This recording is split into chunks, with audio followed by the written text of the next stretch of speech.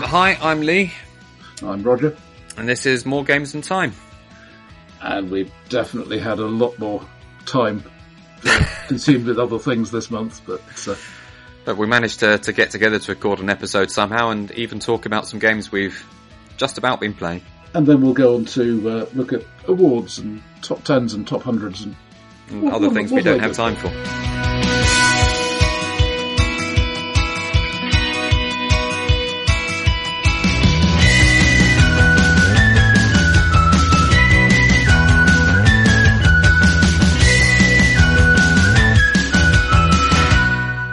So, Roger, I've been playing Buffy the Vampire Slayer, the board game, which is not to be confused with Buffy the Vampire Slayer, the board game. Okay, I know somebody who's done a bit of writing for the RPG, so that's further confusion possible. There was a game that came out in the early 2000s, which seems to be held in relatively high regard as far as a roll and move game from the early 2000s can be held. Mm. But this is the 2016 game, which shares an identical name, which I don't know why they decided to use a lazy name that had already been used, but they did. Oh, who would be interested in a game from 10 years earlier? Well, obviously, that's completely forgotten. Exactly. It makes things easy to find when you're looking for things online. It's officially a 2016 game according to Board Game Geek, although I'm pretty certain it actually came out in the early part of 2017. Mm-hmm. At the time, it got relatively good reviews, but didn't really seem to get a lot of publicity. So it's almost going back to some forgotten games, I suppose, we've been talking about in previous episodes. But it must have sold well enough. I was expecting it to be in all this online sales by the end of the year. It wasn't. They've done an expansion, which I have, but which was never in any of the stores over here. It seemed to be a US-only release. The distribution has been shocking, frankly. I haven't even told you how the game works yet, but they're meant to be doing another standalone game as well, based around Angel, the spin-off Buffy series. Sure. I don't know if that has a projected release date yet. I do know the characters from it are meant to be interchangeable, so you can play the characters from either game in either game. Makes sense. So when the game came out, as I say, it was positively reviewed. One of the things I heard about it fairly often was that it was a sort of an Eldritch Horror light game. So basically cooperative, you're working together against the big nasty. Exactly, yeah. And I haven't played Eldritch Horror. I have played Arkham Horror, and I can see the similarities with that. Mm-hmm. You've got a board with various locations on it. On your turn, you will move your avatar to one of those locations. You can do an action which is specific to that location, or you can do a generic fight action, a generic search action, or you can activate your special ability. Sure. And the basic aim of the game is to, as you say, ultimately you want to take down the big bad. Before you get to the big bad, you want to take down the monsters of the week. And presumably when you do this, you get rewards, you get tougher and so on, so you're more able to do the end game. No, okay. There's no leveling up at all. The other thing that's going on is your low-level baddies, as it were, your vampires and your demons, which spawn regularly through the game. So you're trying to sort of keep an element of board control, whilst defeating the monsters of the week, and the big bads is what you're scaling to at the end of the game. Yeah. It's an entirely card-driven game. So on your turn, you will do an action. If you do a special action, which is unique to your character, you will flip an event card, which will do 3 things. 2 of those things will be either spawning a demon, spawning a vampire, or spawning a townie in a place who the vampires and the demons are after. Sure. And the third thing will be a special event that might be you can't use a certain location for the rest of this round, or if there are 2 vampires sharing a location, split them up. If there's a character sharing a location with a vampire, then the character gets wounded, that kind of thing. Some sort of special tweak, anyway. Yeah, exactly. So you draw that event card when you carry out a special action. during a round, you can carry out 4 actions, and you flip a tile to say that you've done this. Mm-hmm. One of those tiles is your special action. You can only do it once in the round.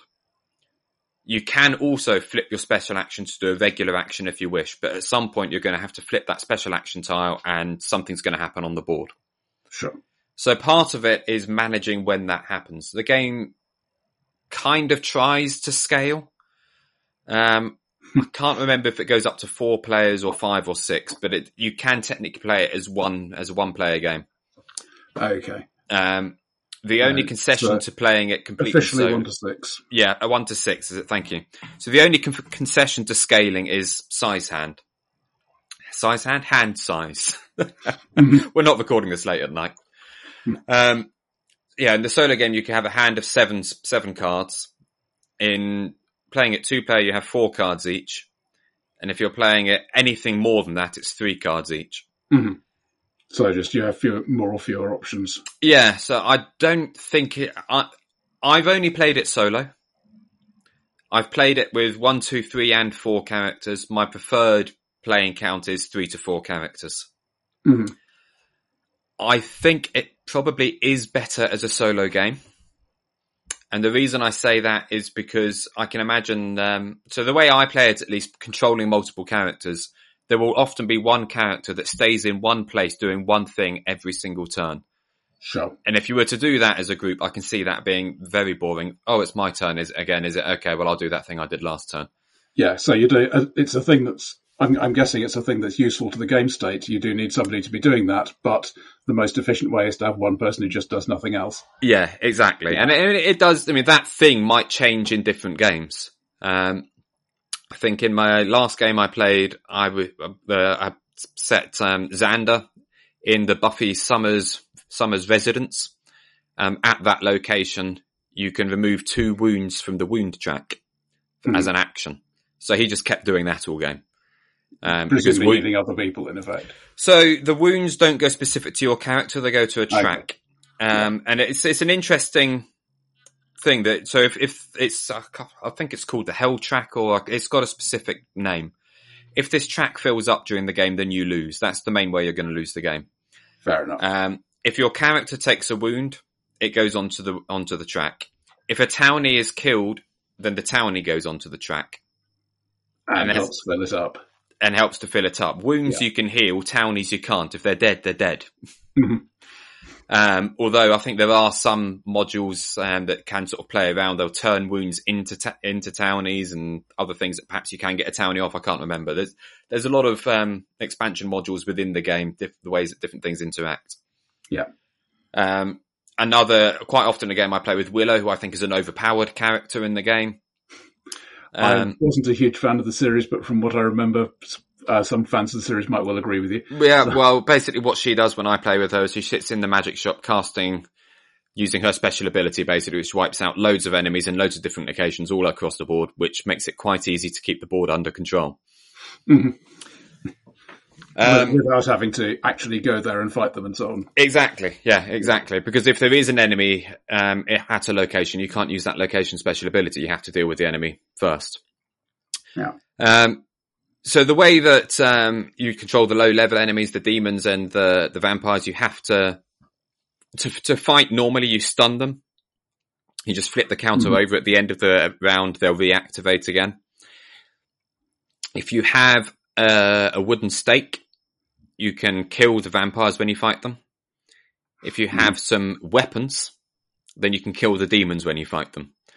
So part of the hand management is having these items that are useful in the game. Sure.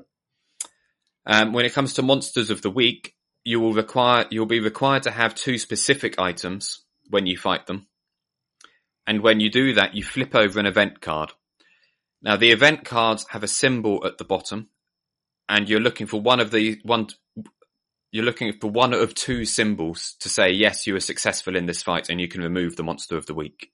But yeah, monster of the week. Okay. And I wouldn't be at all, I've said this is a completely dice-free, card-driven game. I wouldn't be at all surprised if during early development and prototyping and everything else, actually this was done with a D6. because there are 3 different symbols in the game. They're evenly distributed through the deck, so it's basically like rolling 1 to 4. Yeah. And then at some point, somebody said to them, "Oh, multi-use cards, they're a good idea," and then they put this symbol on the bottom of the card.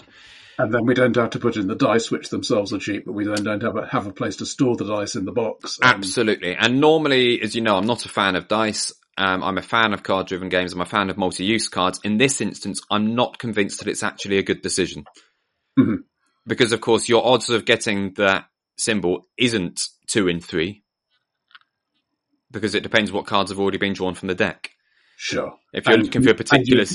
And you didn't necessarily get the symbols because you drew the cards to do other things. Exactly. So if you're getting towards, you've got half a dozen cards left in the deck and none of the symbols are there, then you're not looking too good.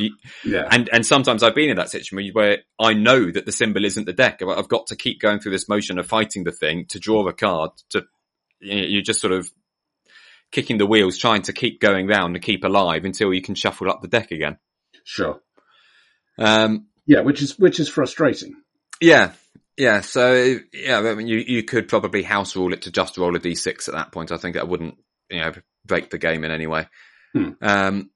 Once you have defeated a monster of the week, it puts a clue token in the space where you defeat it.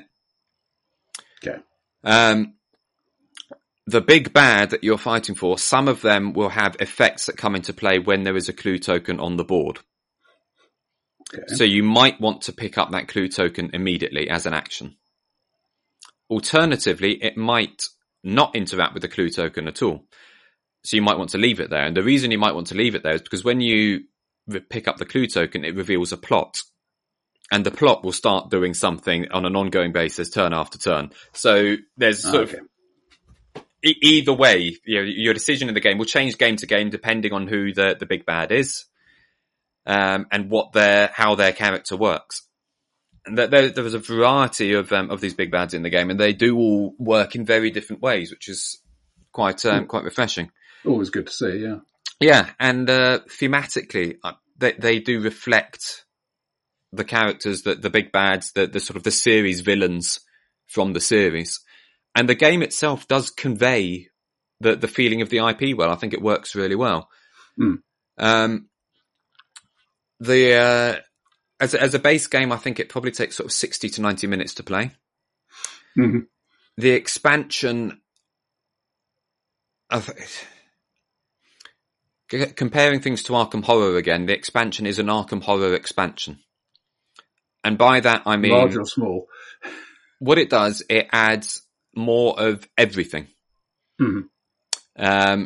It adds another player. It adds another board that you put next to the existing player board. The monsters don't interact between the two boards. They can't move between the two of them. Mm. But these are more locations. Consequently, it comes with more cards that you shuffle in, more event cards, more item cards as new types of item. There's also a new type of token, not demons, not vampires, but soldiers who are trying to kill the demons. If it will capture the demons, I should say. If they capture 6, that's another way you can lose the game. The vampires will kill the soldiers. The sinister government conspiracy wants to weaponize demons. The vampires will kill the soldiers, and if they kill the soldiers, they go onto that track with the wounds and the townies. Mm-hmm. However, they will also wound you if you get in the way. So you're trying to protect them but not get hurt by them.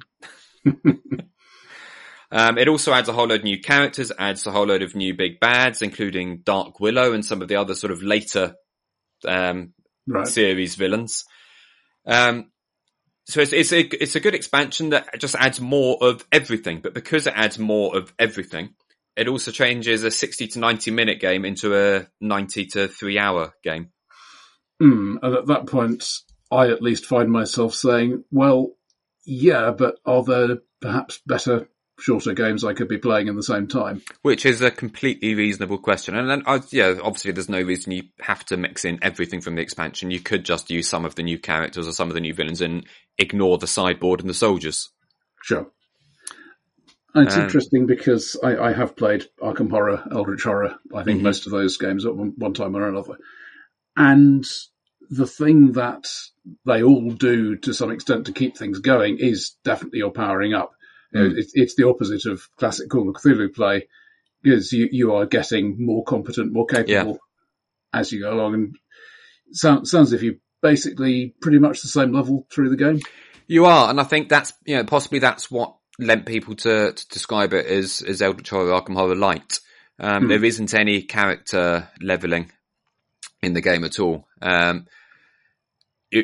having a stake or not, but yeah, exactly. Whether you've got items, you can. One of the items is a tomb, or to you and me, a book. And you can at any point on your turn discard a tomb and draw an artifact, which is like a super powerful item, which will give you ongoing abilities. So you can kind of level up in that way. And you can, if your characters are in the same location, swap items and artifacts between them. Yeah. But if you started at fight 3, you're always going to have fight 3, as it were. Yeah, I mean, there isn't even any character stats in it. So fight is literally fight. You will stun one baddie in your location unless you have the item that will improve the... Yeah, you've got your unique power. Yeah, unique powers is all it comes down to, distinguishing between the characters, which is enough. So it rather than just being pure Arkham, pure Eldritch Horror kind of thing, perhaps I think it borrows quite a bit from something like Pandemic as well, where again your character doesn't change through the game. It has a unique ability. What will change through the game is the board is going to get more and more cluttered and the pressure's going to ramp up. So presumably it gets more difficult to move around, get to the place you need to get to, all that sort of thing. Yeah, exactly. It's streamlined. It's quite a simple game. I mean, even something like, movement between locations, you don't have we just said you don't have stats. You don't have a movement ability. If you choose to move, you can move to any location on the board. Yeah, I had a look at a picture of the board, and it's carefully laid out in the network. But if that's the case, then it doesn't really matter as much. No. I mean, the demons and the vampires will move around between turns, so the distance between locations is important for them, but not for the players. Now, I don't know these designers particularly, Josh Jerkson, Thomas Gofton, Dan Huang, Aaron Murch, Cameron Parkinson. Just looking through their BGG stuff, Terminator Genesis, Rise of Resistance, miniatures game I've heard lots of vaguely good things about. Lots of Star Trek Alliance, which I've just never touched. So they've clearly done games, but they've done games mostly that I have never played. Yeah, it's Linvander Studios, I think, who at one point were a publisher and released. I can't remember. They had a series of games on Kickstarter, which did get quite a bit of attention, but also got quite a bit of negative attention for their failure to deliver and those kind of things. Yeah. At some point about 3 or 4 years ago, they decided they weren't going to publish any games, and they are now just purely a design studio with different publishers publishing their games. Yeah, so I'd see this as Gen X Games and Jasco Games as listed as the publishers. Jasco, I think maybe that's what I'm thinking of. I think Linvander is another publisher of Jasco Games. Yeah, anyway. Yeah. Anyway, whichever way round it is, yeah, so it's a design studio published by somebody else. No, it's not complex. And we talk later in this episode about the People's Choice Top 100, and I think the year I first got the game, which would have been 2017, I gave it an honourable mention. I sort of mentioned in that it's a fairly simple game. Would it have the legs to stand up to repeated plays? The following year, it did get into my top 20 because I was still playing it, and I am still playing it now, and I'm still having fun with it. I'm not playing it every week, every month, anything else. I'm up to probably around 20 plays, which is pretty good. Yeah. And I haven't looked at your entire collection. I'm assuming it's the same sort of size as mine, of quite a few things. And even if you played a different game every day, it would take a while to get through them all. Yeah. And like probably several people listening to this podcast, my collection is bigger than I'd like it to be. Embarrassing levels. And that's despite, I'm pretty good at moving games on that I'm not playing. Sure. So that's Buffy the Vampire Slayer, the board game. Yeah. Brackets 2016. I've actually been playing another game from 2016 that is a media tie-in, Star Trek Ascendancy. All right. Which is from the same designers as Firefly, the board game, which you mentioned in an earlier episode. Mm-hmm. And it's basically a 4X game set in the Star Trek universe. Okay. Well, I know you're a big Firefly fan, so how does this compare? I'm a fan of the game. Again, not particularly a fan of the media. Mm-hmm. I mean, I don't hate Star Trek, but I don't love it either. I've seen most of the shows at some point or another, but I don't go up and rewatch them. I would say I would probably be just as happy with this if it weren't a licensed game, but it is a convenient means of entry. I mean, I think a lot of 4X games with faction powers will have the faction that's basically about lots of battle and attacking all the time. Mm-hmm. And in this case, it's called the Klingons, and most people know the sort of thing you say when you're playing the Klingons. You know, you talk a lot about honor, and then ram your fleets into the enemy fleets head on. And, you know, it's just that bit more accessible than say, Twilight Imperium. Mm-hmm. Is that accessible due to sort of foreknowledge of the IP, or accessible due to the rules? I'm thinking just about the IP side of it here. Mm. It's not super complex, but as players of Firefly will know, these particular guys weren't always the best at writing unambiguous rules. And the first thing I'll say, I would have rewritten the rules myself, as I have for some other games, including Firefly, but somebody on BGG has already done it. That'll save you a job. Yeah, so Matthias' rules, they're on the BGG files page, I'll link to them in the show notes, are absolutely recommended. Yes, it does mean you have a 100-page rule book, but it's 100 pages because you can search to any bit of it you need and just find immediately what you need to know. So, highly recommended on that. But, yeah, so it is a 4X game. One of the reasons I like it a lot is that it's the only 4X game I've played that takes the exploration very seriously. Right, okay. You start with a play area, it might be sort of 3-foot square or 40-inch circle or something like that, with homeworlds dotted around it. Right. And as you explore, you have warp lanes of varying length and system disks that connect them. Okay. So is this completely freeform, or is it hex-based? It's freeform. Right, okay. You have to, if you've got a length 3 warp lane that you're exploring down, then you have to put the new system 3 away at that distance. You've got a length 3 cardboard piece. And how does setup work? Are you required to put your starting point within a certain distance of other people's, or can you say, right, I'm playing a completely solo game, I'm not interested in extermination, I'm going to put my point on the corner furthest away from everybody else? Normally there is a setup, and it's effectively everybody around a circle. Right. The thing is, though, you can pivot. So if my home world is fixed, the first system I explore to, the direction is not defined. Right. I'll put it on the map, but I can move that around, and indeed so can other people, to make connections. And only when someone's got 2 warp lanes connecting to a single system is it fixed in place. Okay. Interesting.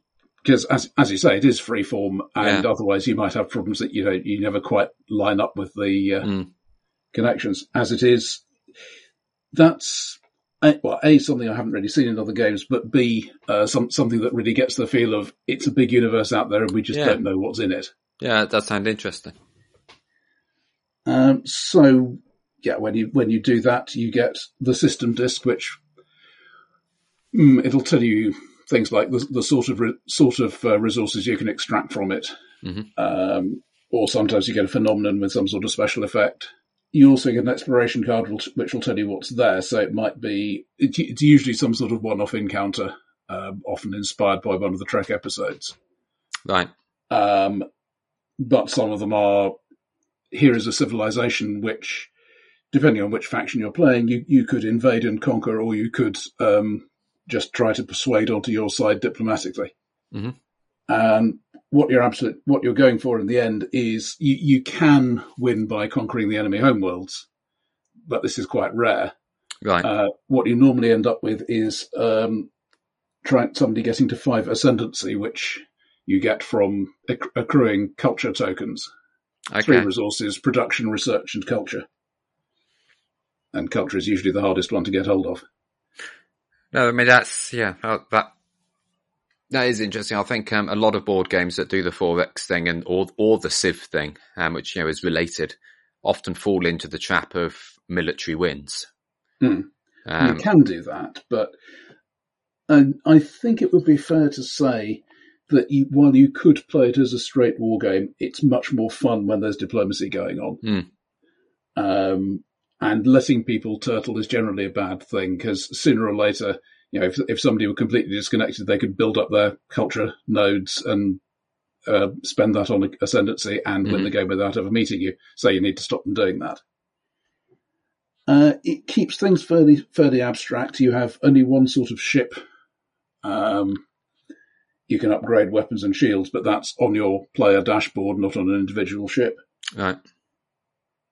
You're limited by commands. This is the way you stop the thing getting completely unmanageable when you've got ships all over the board. Moving a ship takes a command. Right. And if you want to move more than one ship together, you need to group them into a fleet, which you can then move with a single command. Okay. But there are limits on how often you can do that and where and so on. The warp movement is... I don't know if you've met a game 4000 AD, early 70s. I've heard of it, but I don't know much about it. It basically a zero luck space war game.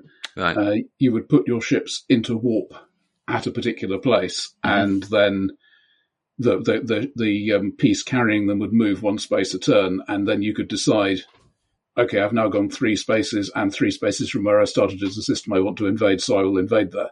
But you would have the choice of any of the systems that were 3 spaces from where you started. Okay. And this works similarly. A ship has 3 warp tokens on it. You leave it next to the system it started from, and then you can instantly jump 3 systems that are already connected and drop the ship straight in there. So you're sort of building up range effectively, and the other players don't know what direction you're heading in. Yeah. It depends, obviously, on how the game goes. It's definitely not one of those games that always plays out the same way. Some games, particularly low player count, you can get quite complex networks forming. Higher player count, it gets crowded and... Can I ask, have you played this in person or just online? I have played it in person. Okay, how long did it take? A while. Yeah, after I was just saying a 3-hour game starts to cause me to think maybe I should do something else at that time. This can get that long. I mean, I think of it as an all-afternoon game. I haven't timed it. I think the official rules say something like 1 hour per player, typically. Right. Yeah. Sorry, that's Matthias' rules, which are a bit more honest than the official rules. you know what game play time estimates are like. Yeah. And you can play with anything from 3 to 7. You also have the option of the Borg as an NPC threat. Right. So that turns it into I wouldn't say semi-co-op. I mean, you're still trying to win, but you're trying to win before at least you get wiped out by the Borg. Okay, and the Borg, I mean, my knowledge of Star Trek is patchy at best. They're the cyborgs? Yeah, and in game terms, they are a big, powerful threat that are very hard to kill and will, at some point in the game, there are various options on how you set it up, will pop up and start causing trouble. And at this point, I think pretty much you have to have some level of alliance against them. Okay, so they're basically the Cybermen from Doctor Who. Something like that, yeah. I'm going to put it in British sci-fi terms. One of the effects of that, and there isn't player elimination as such normally, but if you get assimilated by the Borg, then you effectively become an NPC helper to that faction. Right. Okay. So you've still got stuff to do, but yeah, it's probably not as satisfying. So it's. I'm trying to think. That isn't player elimination, but you're no longer playing to win. Well, yeah. How would you describe it? I mean, you have control over some of the factions' resources, but not all of them. Mm-hmm. So you couldn't claim to have won if the Borg do then get a victory at that point. I think, and like Firefly, while it is a competitive game, I can't see it being a game people would play tournaments of. There are certainly people who are better at it than others, but the fun in it is not so much in winning, but in winning a particular way and the stories you generate while you're doing that, mm-hmm. More than I did this and this and this and then I won. Yeah, it's like Firefly, it has lots of bits where it's not perhaps as neat as it might be. Sure. What's the player count on it? I don't think we said. Okay, in the base box it is 3. Mm-hmm. Which is Federation, Romulan, Klingon factions. There are 4 individual faction boxes you can add to that. Is that 3 players always? Can you play with 2? Not really. You can play it solo against the Borg, and I guess you could play 2-player against the Borg, but I don't think that's a particularly supported model. Yeah, that makes some sense. If you're trying to avoid that, just butting heads kind of game, which it sounds like it is. Yeah, it could be if you just played it as I'm going to build ships and send them after you, you're going to build ships, send them after me. I suspect it wouldn't be particularly enjoyable. Fairly rare as essentially a 3-player only game out of the box. Yeah, I don't know if they I don't know what they were particularly planning to do, and one of the designers is nowadays, and the other 2 have moved on to other companies. Right. So, I don't think they were for much in the way of designers' notes. But there's very little hidden information, which is nice. Mm-hmm. You can pretty much see the state of things. Right. There are individual faction powers, and particularly in the later expansions, there are some tweaked rules. So everybody builds star bases normally, and you can assemble fleets there. You can build ships there away from your home system. But the Vulcans don't use star bases; they send out ambassadors instead, and they look down their noses at you and look superior, but collaborating with them can be very rewarding. Right. That kind of thing. Everybody's got their own special rules. Everybody's got their own deck of advancements, which are very much in the style of that faction. Mm-hmm. I wouldn't say it forces you to a particular style of play, but certainly some of them you are definitely being guided. When you get a starting power that says whenever you win a space battle against at least 3 ships, you gain 1 culture. Clearly you're being encouraged to do that. Yeah, they give you some kind of shape to your strategy, so you're not just fumbling around in the dark as you start the game. And you don't have to follow it slavishly, but it's certainly a helpful guide. Mm-hmm. So not an elegant game, not as quick a game as it might be, but a game that can be a lot of fun. I think the first time I played, in order to prevent a homeworld victory, the Klingons, having been pushed off their own homeworld, bombarded it into extinction, simply to deny it to the enemy. This is the kind of thing that comes out of the game. It sounds like it's a good experience for people that like the IP, which a lot of people do.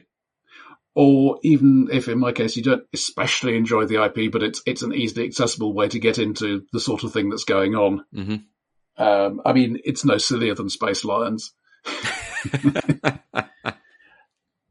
I should mention Twilight Imperium, because obviously if I like this sort of game, that is the canonical example of that sort of game. Yeah. It always feels a bit more cramped to me. You've got probably slightly fewer systems, but you're always butting up against somebody almost from the start, or at least that's been my experience of it. Right. And the whole Imperial Senate thing gets much more formalised. This is very much, you can exchange trade agreements, which will give somebody else resources, but they don't give you resources if you keep them. Yeah. But anything beyond that is really up to the players to put together. And yeah, it works for me. Good. Well, in the spirit of trading things, I've been playing Mercator, which I guess again harks back to forgotten games. If it's possible to have a Rosenberg game that's forgotten. I'm a big Uwe Rosenberg fan, and I do think Mercator is often overlooked these days. It's from 2011.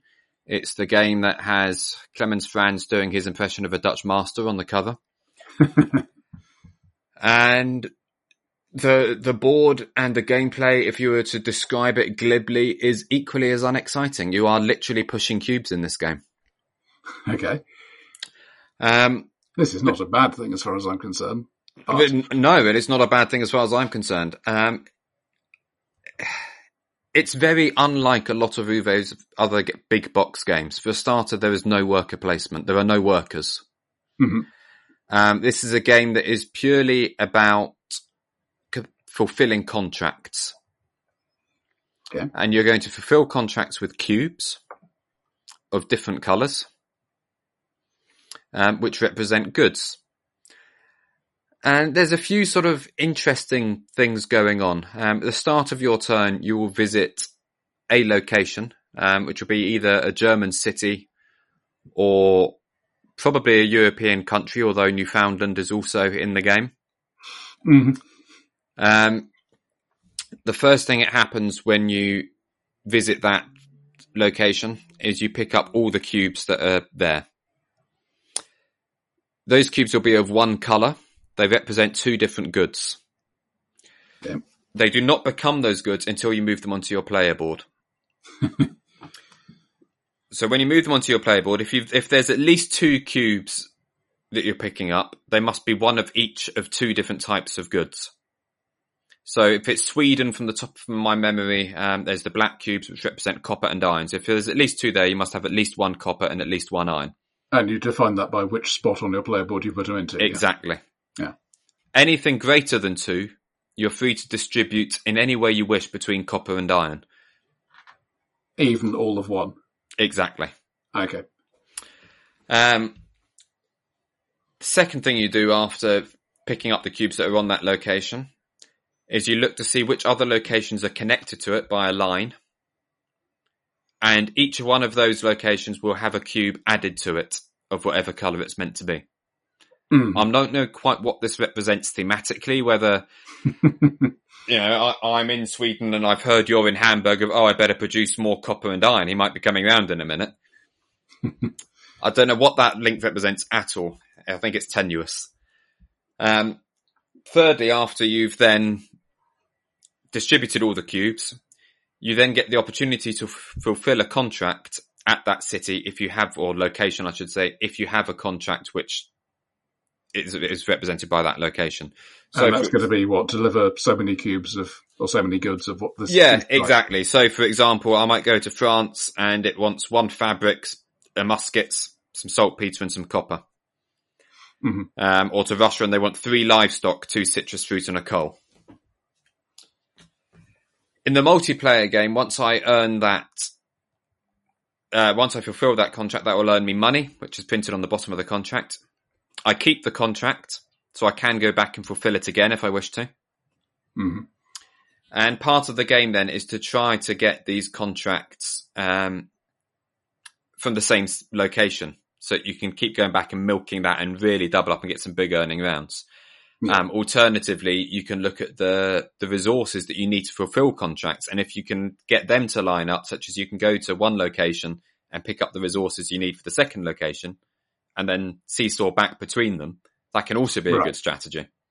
If you fulfill a contract, as well as earning the money, you also earn another contract, which is worth 1 more than the contract you just fulfilled. Right. So if you fulfill a contract that's earning you 7 money, you get a contract that will earn you 8 money. Is that a random draw getting selected? Yeah, it's off the top of the deck. Okay. There's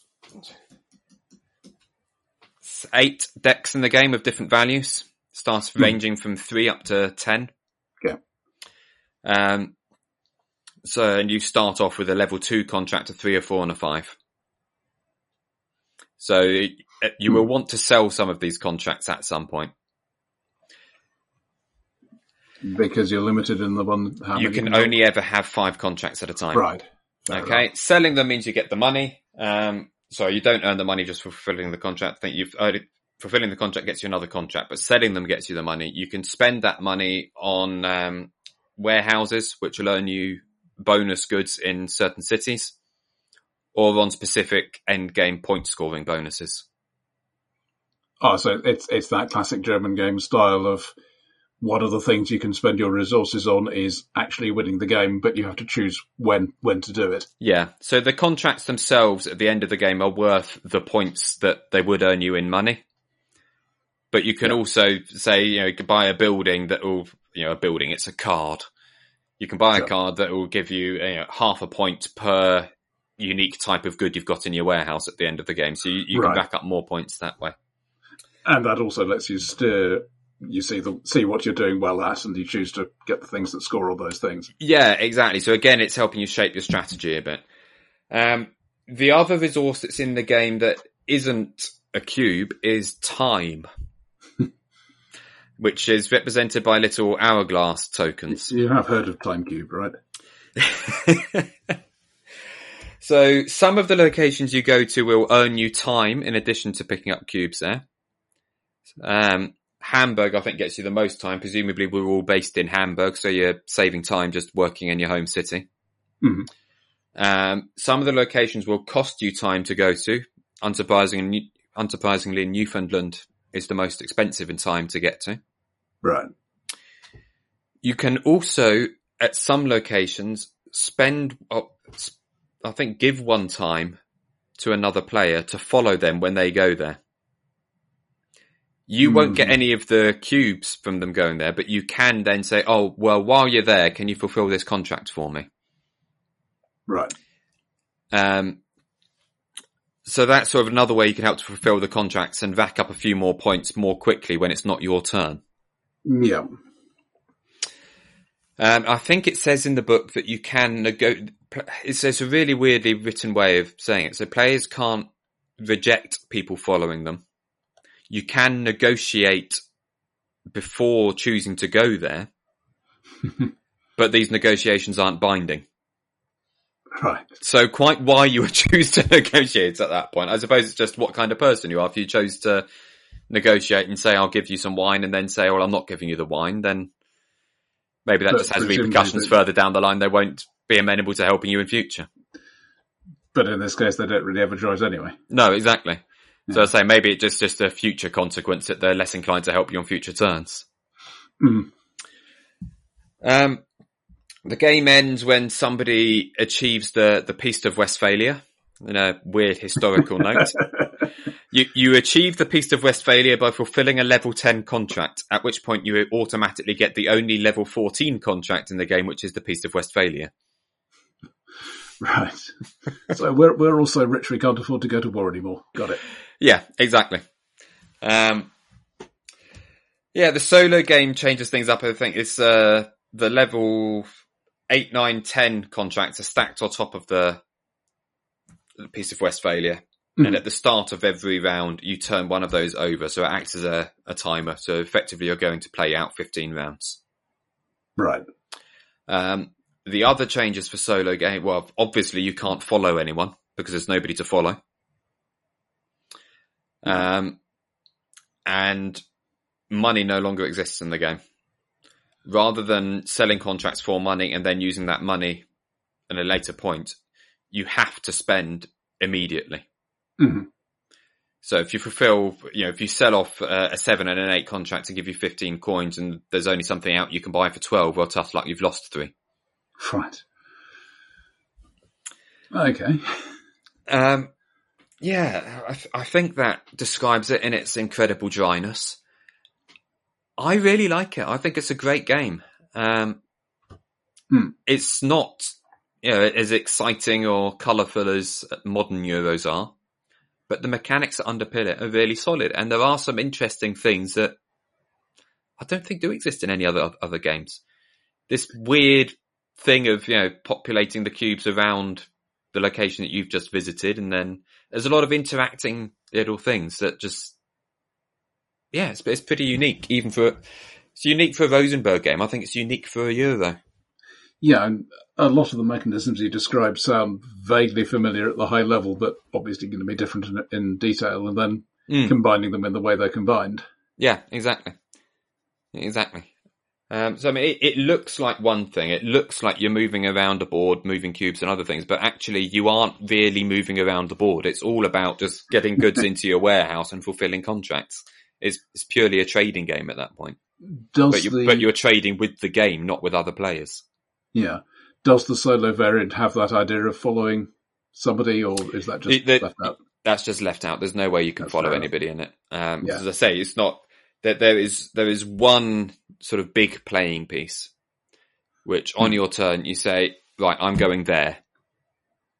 And everybody shares that playing piece. You aren't represented individually in the game. Okay. So yeah, there's no way to follow in that respect. And then I think, are you joining the Great Trading Expedition to wherever or not? Yeah, exactly. Yeah, exactly. That's where the action is happening on this turn. And certainly looking at pictures of it, it's even for a 2010, 2011 game, it's not going out of its way to look pretty. No. Like I say, it looks dry and boring. When you try to describe it, it sounds dry and boring. And I think this is why it's kind of forgotten. It looks as if it would be completely unplayable if you have a colour vision deficit of any sort. That would be a huge issue, yeah, because it is all about coloured cubes. Yeah. I suppose if the game was to come out now, I don't imagine it would come out now with the rules that it has, but if it did, it would probably be, lots of individual shaped meeples rather than cubes, which would get over that problem. Yeah, I'm not quite sure how you would shape something to be either sort of good. No. But, yeah. No, and I said that the black cubes represent copper or iron. Well, the green cubes represent livestock or muskets. They're not necessarily themed. Yeah. That said, I'm looking at it, and there is clearly a lot of complexity there. Would you say it's reasonably accessible to a new player? Assuming they don't mind a bit of complexity. They've played complex games before. Yeah. If they've played complex games before, I think it's a sort of a medium weight game. Mm-hmm. It's probably the same wheelhouse as At the Gates of Loyang, Rosenberg's other Euros, big box Euros. Yeah. So generally, you can work out at least roughly what's meant to be going on. You'll just do quite badly the first few games. Exactly that. Exactly that's my that. Experience of. Yeah, and in the solo game, just swearing about why you can't possibly hit the threshold you're meant to be hitting to win. So that's Mercator by Uwe Rosenberg. And the other new and somewhat side-level game I've played since we last recorded, you were there, in fact, Imperium Classics. Yes, we played together. Playing New Hotness, Nigel Buckle and David Tucci. We've got Andy to thank for this, Andy Offen. Yeah, so I played that game with you, and I've played half a game on Tabletop Simulator since. And how would one describe this? It's a civilization-themed deck builder. Very asymmetric.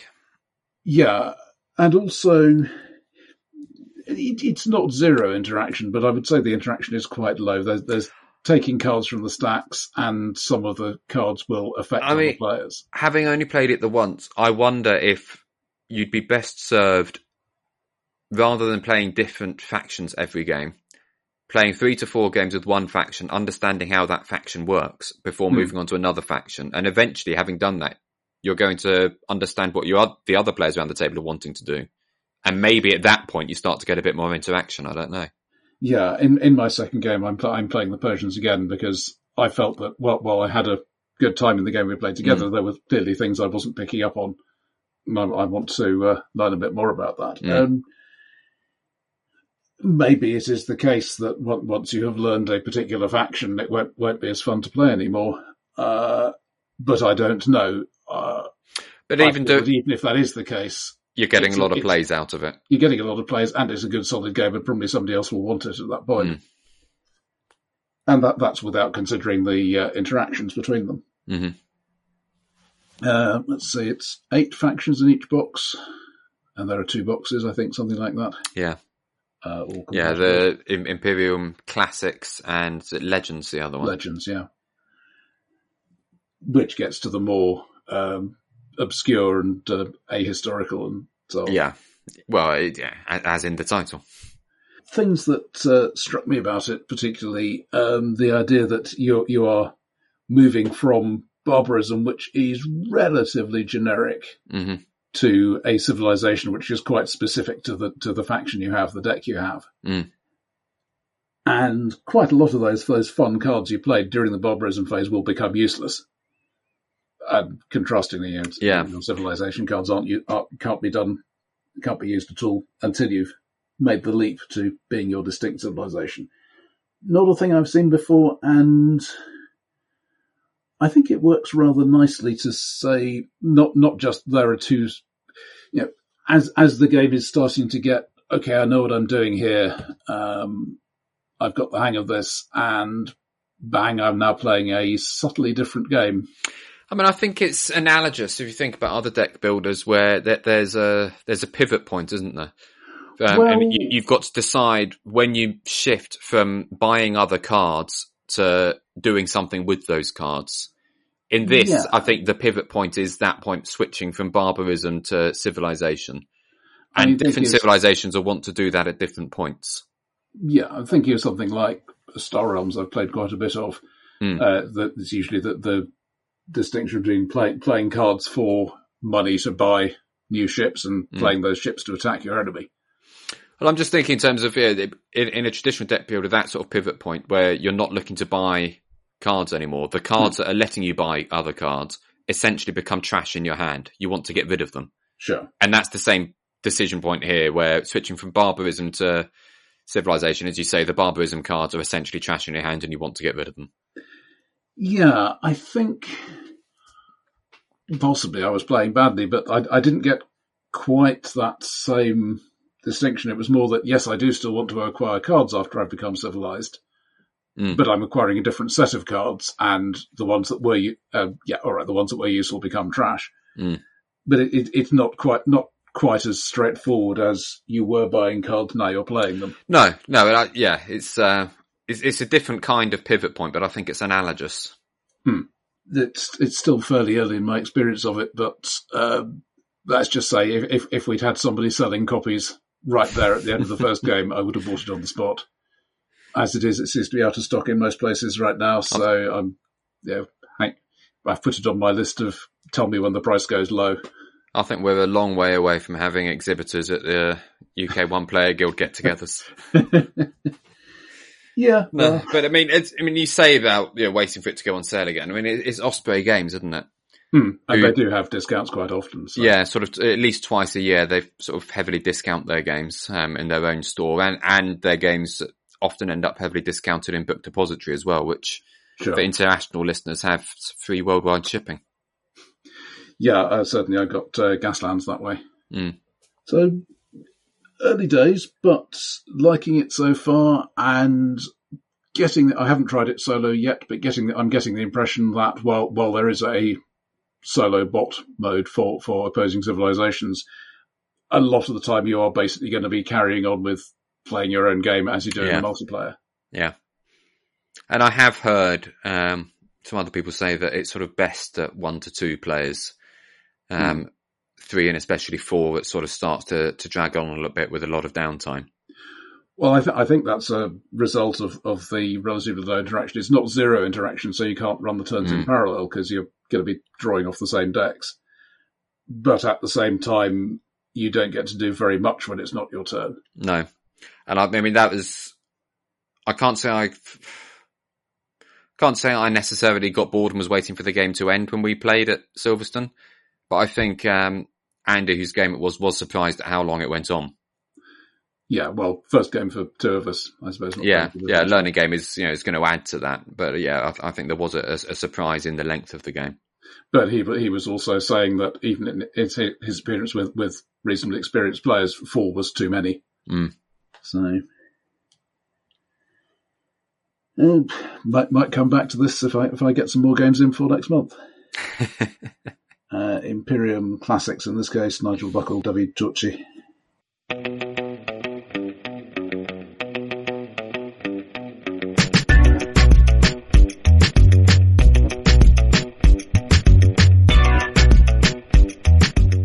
So, Roger, you sent me a piece of paper. Yeah, I've given copies of that piece of paper to several other people now. Evangelising for Regicide. Which contains possibly the most ridiculous rule I've ever seen in print. Okay. Which is the first player rule. Oh, right, yeah. Yes, the last person to have committed regicide goes first. I will not comment on that. There's a statute of limitations to consider. Which I think is probably a rule that only works if you're in a very unique and particular prison somewhere in the world.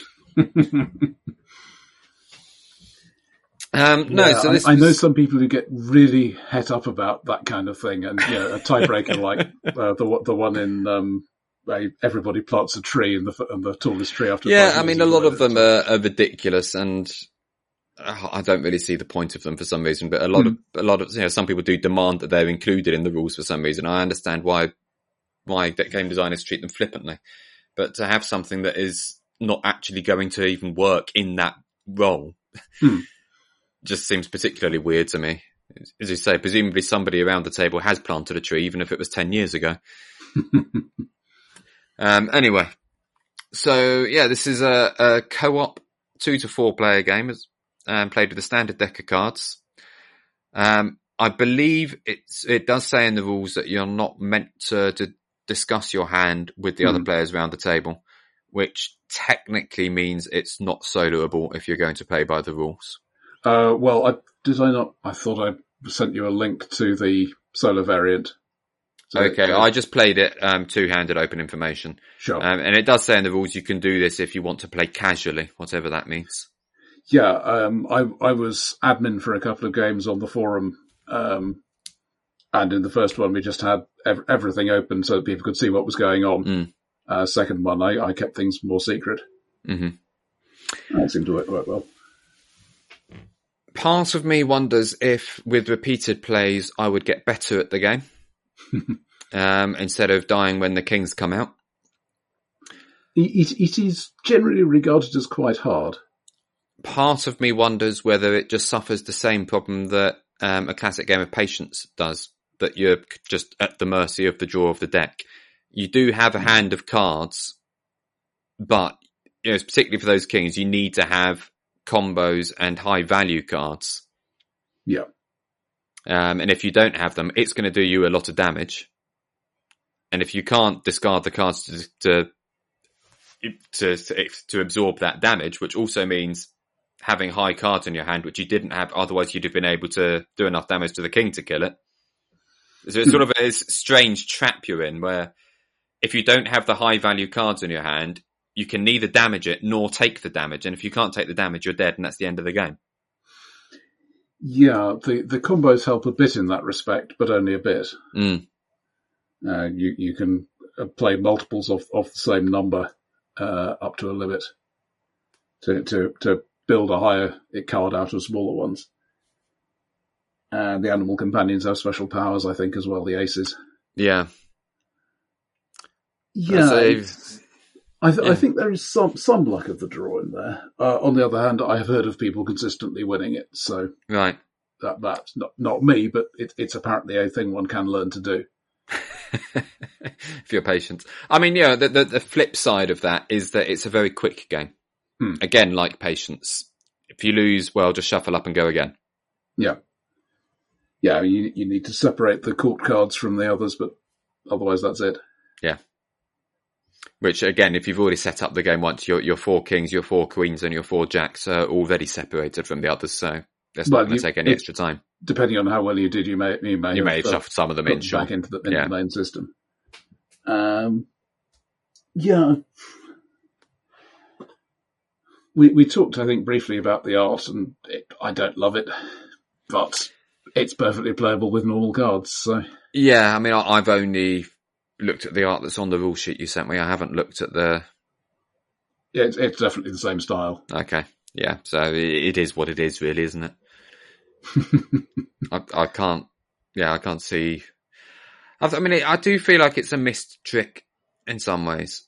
I think they could have gone for sort of a luxury, ultra fancy deck of cards that people would want to buy as a deck of cards, as well as having the rule for this game. Or they could have just changed the rules up a bit. So instead of an ace as an animal, actually just have an animal on the card, and instead of change the Jack Queen King to something else, it could still be thematic. And when we talked about this in the last episode, I know but then it becomes its own specific deck of cards for that game. Yeah, exactly. And that would encourage more people to buy it, much like Love Letter, which again, started out as a game and you can still find the rules online, I think, to play with a standard deck of cards. Yeah, it just seems like a strange decision by the publisher in that regard to me. Yeah, the impression I get is that they brought it out as I suppose you call it print and play, the game you played with the standard deck first. And that's the game they were happy to have. They didn't really want to go tweaking it once people were saying, yes, we like playing this. So they brought out the cards. But we're not talking about tweaking or changing the game in any way, just changing the theme slightly, or not even changing the theme, just, a different deck of cards that goes with it that makes it look unique. Which would, in theory, actually be isomorphic to standard playing cards, but you don't have to label them the same way. Yeah, exactly. Yeah. It's an unusual model for game publishing. I cannot find a way to send them money without actually buying the cards, which I don't particularly want. But it's their decision. They probably have a Patreon or something. Everybody seems to. We don't. we're slipping up, Roger. Shocking. And I played Cascadia. Yes. How did you get on? Well, I tried it out on Tabletop Simulator first. There's a decent mod there. And the general feeling was okay. There is nothing wrong with this game. It is a competent... it's a solid game. And to be fair, I was playing with the standard scoring cards, and I suspect if you change those around a bit, there would be a bit more depth to it and a bit more variation. But essentially, the game always remains: you take a tile and an animal, and you place a tile and an animal. Yeah. Total thematic disconnect. Yep. I'm glad you said that. You might as well be playing with colours or shapes or... Yeah. There is nothing particularly wildernessy about it. To me, I don't want to accuse the designer of this because I have no idea what the designer was intending. It felt as though it were trying to be the next Wingspan, as in a game that appeals to wilderness environment fans who maybe aren't particularly gamers, do like the wilderness, are happy to play a game themed on that, just as, to me, Wingspan is... I mean, you could put parks into that world sort of theming world as well. Yeah, there's a little more theme in parks, but I still don't understand why it is that only one person can visit a park, which is the fundamental thing in the game. Yeah. How do I trade sunshine for water? Or I mean, it's the same publisher as Calico, which I don't know. Haven't played. Me neither. I don't know how familiar you are with it, but it's a similar thing of hex tiles. Sure. And in that one, you're trying to build up a quilt, and the tokens are cats to put on it, which is maybe slightly more thematic. Maybe. It's a At bit least hard. building a quilt is something a person does. Yeah. I did try a second game face-to-face with... I had a convenient test subject, someone who is fairly new to modern board games. Right. Plays... a lot of traditional card games, things of that sort. Hasn't played a lot of the current stuff. She didn't mind the thematic disconnect at all. But she did find it very irksome that you don't have to match the terrain types. Every time she had to put down a tile that didn't join up, it just felt this is wrong. Yeah. So I think I know what games I'm going to offer her next. Yeah, I mean, you do. You score points for managing to match them up. That is something to consider. So I guess you could argue that's a flexibility in it, and all landscape types have to begin and end somewhere. Yeah. I mean, she was, I would say, and we had a chat about this afterwards, she was a bit lost at the beginning. By halfway through the game, was pretty clear on what was happening and why and how to do it, and indeed did beat me by a point. So I mean, that's probably the level the game's aimed at, isn't it? I think so, yeah. It's not a complex game. It's that lighter end of the market, which, light doesn't mean bad. We were just talking about Mercator, and I think it would be fair to say, from your description at least, that it's probably not a game you'd want to play as your first game, even if you're very smart. No, absolutely. Whereas this is absolutely available to that. Yeah, it's colourful, it's solid. Just for you and me, there's a disconnect between what you're doing in the game and what it looks like you're meant to be doing. Yeah, well, but to be fair, that's true of a lot of Euros as well, including a bunch of games I do like. I'm not as purist about theme as I would like to claim I am. I think, particularly for a game, I see obviously a lot of announcements of new games, and my general reaction is, what does this game offer that is not already offered by a game I either know or own or both? Yeah. And this doesn't really seem to be offering anything particularly new. On the other hand, they're not aiming it at me. They're not aiming it at the person with a multi-hundred game collection. I mean, it's had a lot of hype on Board Game Geek. It's all the major reviewers have covered it. No Pun Included just came out with a very positive review. They did, yeah, I saw it. But we're sort of we're on the other side of this, and in a strange way, we're both saying it's a good, solid game, but neither of us particularly want to play it again. I logged 10 plays or so of it, and I'm moving it on. Yeah, I might knock it up on Tabletop Simulator again. The chap I played with it there felt, as we were saying about Imperium, that there really was very little interaction. Are you going to take the tile/animal that I want? Yeah. But that's it. Yeah. And I mean, I as you know, I love tile laying games, and that's why when I saw this came out, I went, tile laying game, lovely theme, except the theme doesn't really get carried through. Yeah. The other thing that struck me was, I felt, particularly given that you're putting the animal tiles down on top of the hex tiles, the hex tiles could have been a bit clearer in terms, particularly the water versus mountain wasn't always as obvious as it might be. Okay. Graphic design thing, I think. Yeah, that wasn't something I'd picked up on, but you're probably right. Well, I'm not a graphic designer. I'm the only person who feels this way. What did you think about graphic design and the art in general? Because I mean, this is something else that the art in particular has been praised. It's reasonably. Well, first of all, it's representative. You can work out what's going on. That's fine. It didn't seem to me to add much to the game, but I wonder whether that might be because of the thematic disconnect. I mean, the actual paintings of animals I quite like. Right. The tiles I like rather less. But that might be a layout thing. I'm just contrasting this with Star Trek Ascendancy we were talking about earlier, which has really very little art. The exploration cards, the things that the random encounters when you go to a new system have usually a still from one of the shows. Otherwise, you have pictures of planets, and that's about it. Yeah, and to me, that actually feels better. And if you could have had an image for each piece of research, but I don't think that would have helped. No. It's pretty. We may well talk about Parks at some future point. I think there is more complexity there.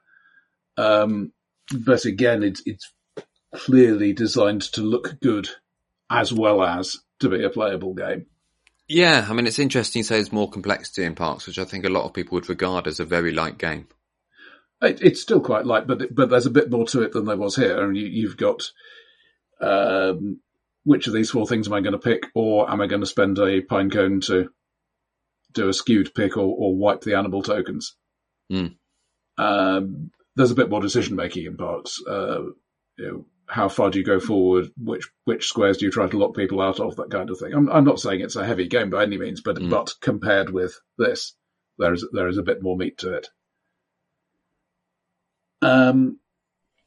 And again, it's well, obviously they started with pre-existing art. Those paintings promoting the national parks. Yeah, I did notice Beth Sobel, the artist for Cascadia. I think she's currently publishing a calendar or some such thing, which has some art which bears a striking resemblance to some of the art in Cascadia in it.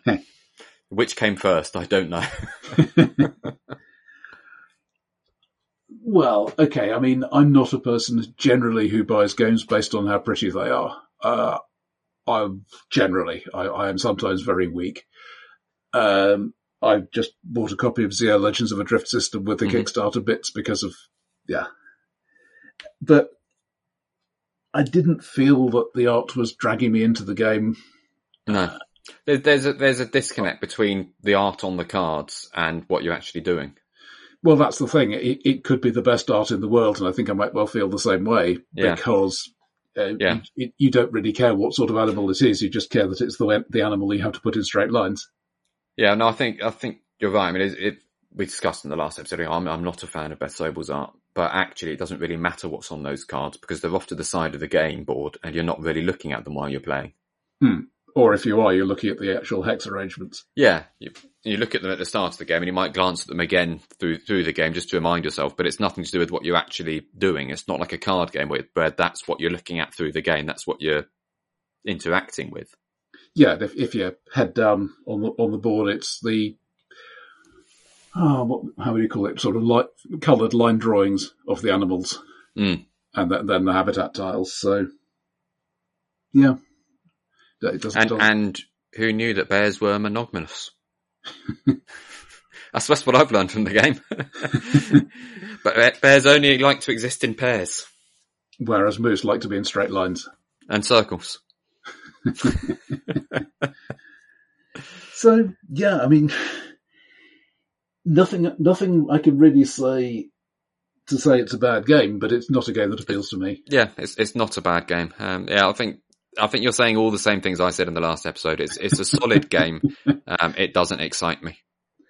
And I have there is a whole subgenre or subclass of games that I would call like Carcassonne only fun, possibly because I had some experiences with Carcassonne early in my game playing career, which were just far too long for the amount of fun we got out of them.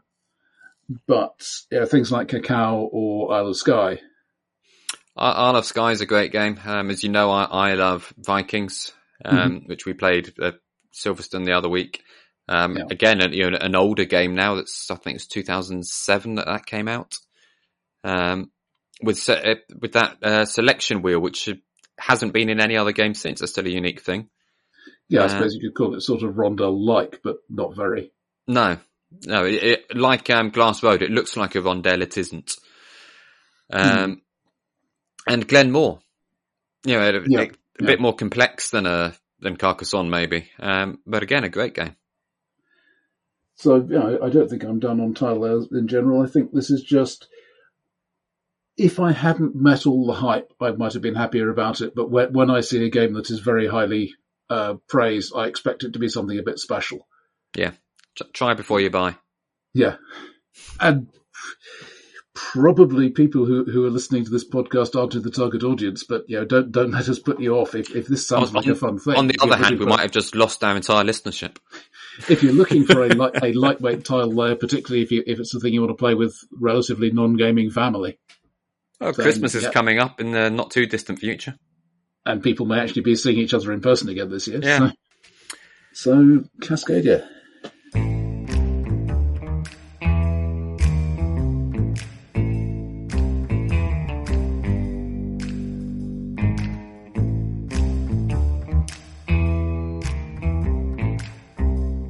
Okay, so voting is underway for the One Player Guild's, top 100 games, People's Choice. And we thought that was a good thing to talk about, and the general usefulness of top lists, best games of the year, all the rest of it. And to help us discuss that, we're joined this month by Vicky. Hi, Vicky. Hi, Lee. Hi, Roger. Thanks for having me. So Vicky's a long-time member of the One Player Guild. Slightly less active now, she tells me, than she used to be, but I think a lot of things have changed for people over the last year or two. Yeah, definitely. So any other way people would know you, Vicky? No, I don't think so. Okay. Sorry. Oh, I'm in the women and gaming forums. I used to be when I was active on Board Game Geek. I'm hoping to get back Hoping to into be it. more active Now again. You've reminded me that it exists. They know nothing about your secret jigsaw puzzle channel with its millions of viewers a day. Yes. Shh. No such thing. So, yes, to People's Choice, Top 100. I know you've been doing a bit of research into last year's list, Vicky, which I'm not going to put you on the spot for immediately.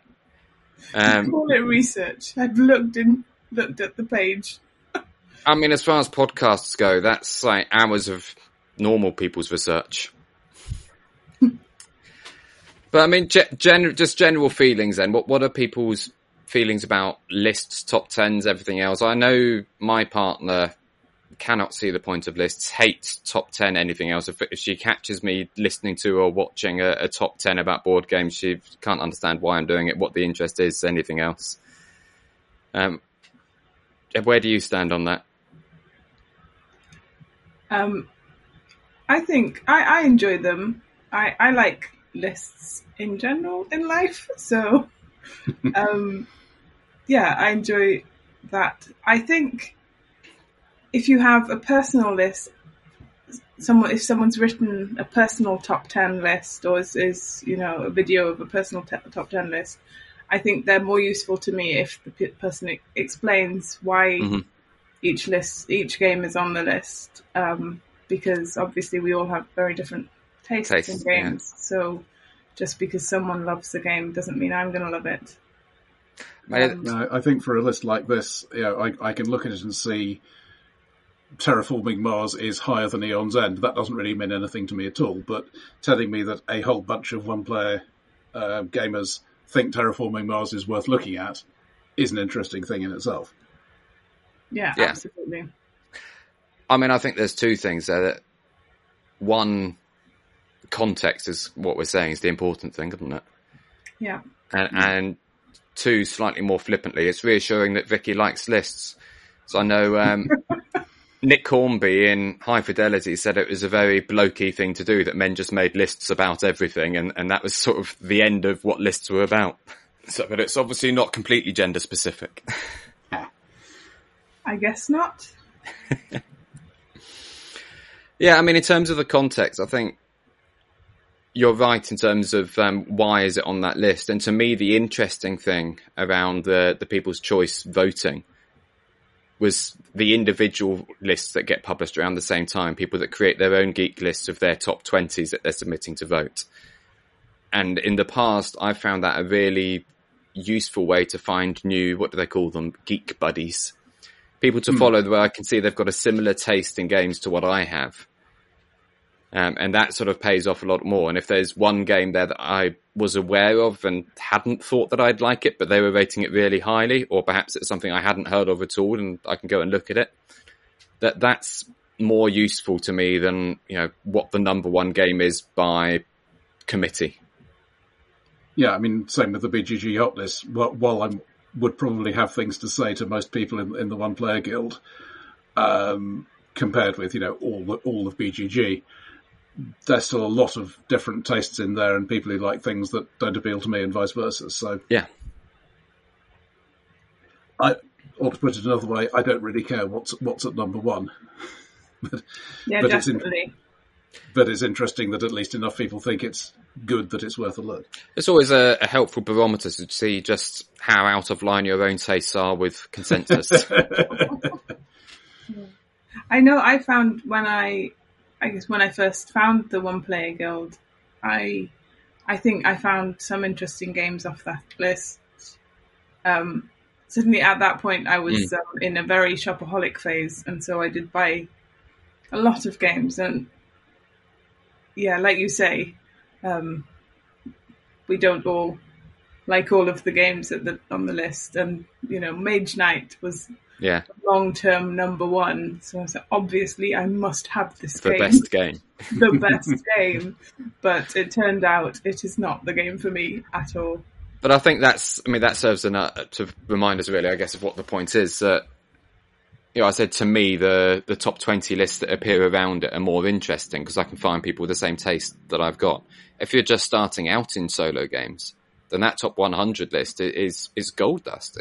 you can explore lots of good games from a variety of people with different tastes, and start to work out what the things are that you like and don't like, and form your own opinions. Absolutely. Yeah, it took me probably a few years to work out what games I like, what type of games I like, so that I can judge a game more quickly, whether or not it's going to be one for me. And obviously that's not always accurate. There's so many games that I've thought those mechanisms I strongly dislike. Yeah, I can think of games where the mechanisms, if you list them, are all the things I'd say I don't like. Yeah. But they could well be in my top 20 games. Absolutely, yeah. So we're really confusing things now quite early on in the conversation. Sorry about that. That is my username, Confused Vicky. What did you expect when you invited me on the podcast? For the confusion to be controlled, confined to you. Well, I didn't. No. I managed to confuse my physics teacher once when he asked me to explain something. And by the end of it, neither I nor he knew how electricity worked anymore. All you need to know is not to mix it with water. I think that's the important thing. That's not something that will pass your exam for you, though. This list at least has the virtue of being basically open to any game from any time. Because particularly this time of year, people are starting to talk about their top of the year lists, but especially once Essen has happened, which I think is happening as this episode comes out, more or less. I'm not there. Lee is. But I think both of us would rather be at the opposite end, but hey, so go. If you can lend me your... No, I was going to say, if you can lend me your beard, Roger, one way or another, I'm sure we can come up with a disguise. But I think we were saying before we started that all of us have tended in the last year or two or three to be more playing games that are maybe a few years old but we hadn't met before for our new game fits rather than necessarily the latest, shiniest thing. Yeah. I think the interesting thing with the one player guild list, the People's Choice list, is that I think the median age of a game there is probably 2 to 3 years old. It has to have been out long enough for people to be playing it and enjoying it, but not so long that they've started to move on to other things.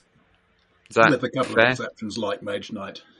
Yeah, something that's really stood the test of time. Mage Knight, Lord of the Rings, the card games, those sort of perennial favourites. Anything that has just launched isn't yet in enough hands for it to get enough votes to appear on the list. Yeah, and I think Eon's End benefits there because, 4 or 5 years since it first came out, but it's had a new box most years since then. Yeah, which keeps it fresh in people's minds and it all stays compatible. This is where I should probably say, disclaimer, I have demoed for Indie Boards and Cards, publishers of Eon's End. I don't think that's really what's informing your bias towards it, though, is it? I don't think so. When I first was it Vicky that first introduced you to Aeon's End? Complete side note. No, it was I think actually it was the other way round. Was it? It was the rest of the demo team. I think it was the Friday night at Essen, they said X or Y isn't going to be able to make it tomorrow. Right. We need more Eon's End demonstrators. Would somebody be willing to take the rule book and look at it overnight and demonstrate it in the morning? And I said, yeah, okay, fair enough. And I did. And to be fair, it's a really good rule book. It was very easy to understand. Must be. And in the morning I said, yeah, I'm reasonably happy with this. Just quick check over. Yep. And played it about, 10 or 12 times that day, as one does as a demo. And then at the end of it found, I really like this game. I want a copy now.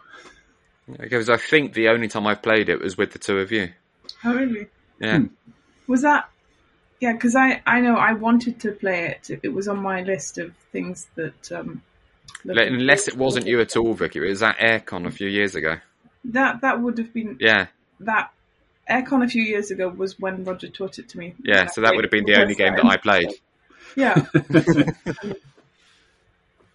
Yeah. Anyway. It has the problem, of course, that being in at least 2 large boxes at this point, it's kind of hard to shift from one convention to another. But then you have your convention trolley. Yeah, though just before the pandemic, the conventions were starting to get very, very picky about that because they're obviously trying to cram in lots of people and they don't like large luggage. It was very large luggage. But I'm just looking down the list. There are games on here that there's the 2020 1PG list. Games I love, games I've enjoyed but passed on, games I definitely don't want to play. I haven't actually found anybody whose board gaming tastes particularly match mine yet, but they're probably out there. I'm sure there must be, and yeah, I think if you look around the top, there's normally, and there probably is going to be again this year if there isn't already, an aggregate geek list of everybody's top 20 list as well. So that's something to subscribe to if you're active on Board Game Geek to find these people with a similar taste to you. Yeah.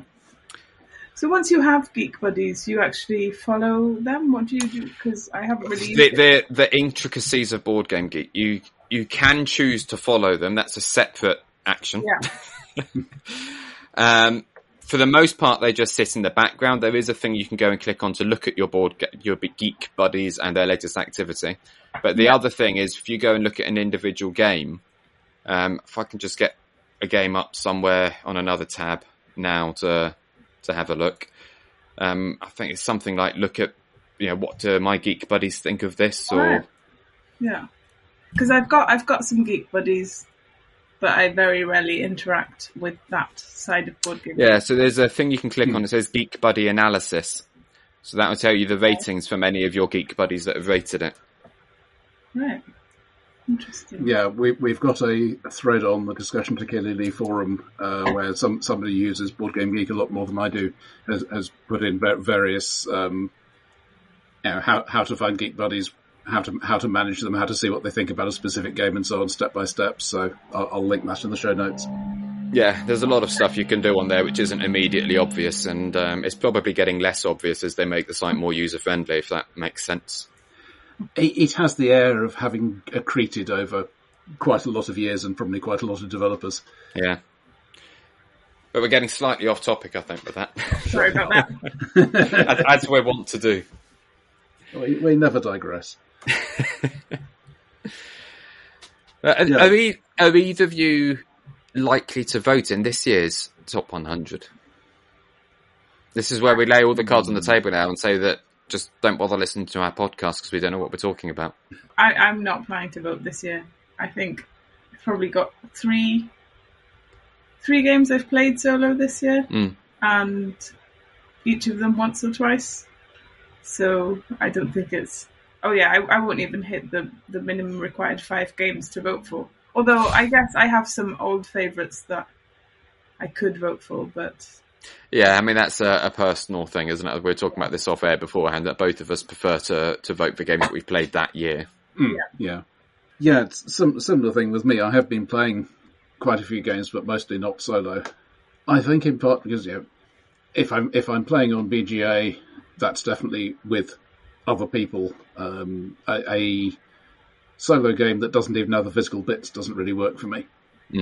So that reduces me to my collection, which is, granted, not a small collection, but then I have the choice of, do I get out the physical bits and spend several hours playing a complicated solo game, or do I just dash something off quick on BGA with a bunch of strangers? Yeah, I mean, for me, I would rather play a solo board game than play on the computer, and we've talked about this before, it's just individual taste, isn't it? It's also laziness at the point of actually doing something about it. Yeah. I know that feeling as well. Sometimes it's easier just to sit on the sofa and do nothing. No, I'm probably less likely to vote as well. I know I didn't vote last year. And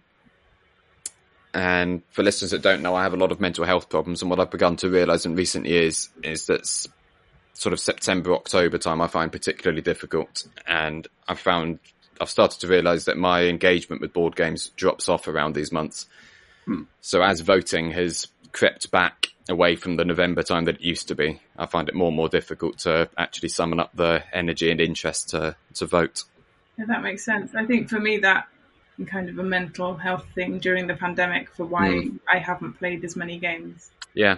And yeah, like you say, we learn to recognise our patterns or, things that are happening, going on with us. And we have to kind of accept that is a thing and work around it rather than beating ourselves up for what we can't do. Yeah, it's an important and difficult thing to learn. Yeah. And for 2 out of 3 of us, at least, this is entirely a thing we do for fun rather than for money. Yeah.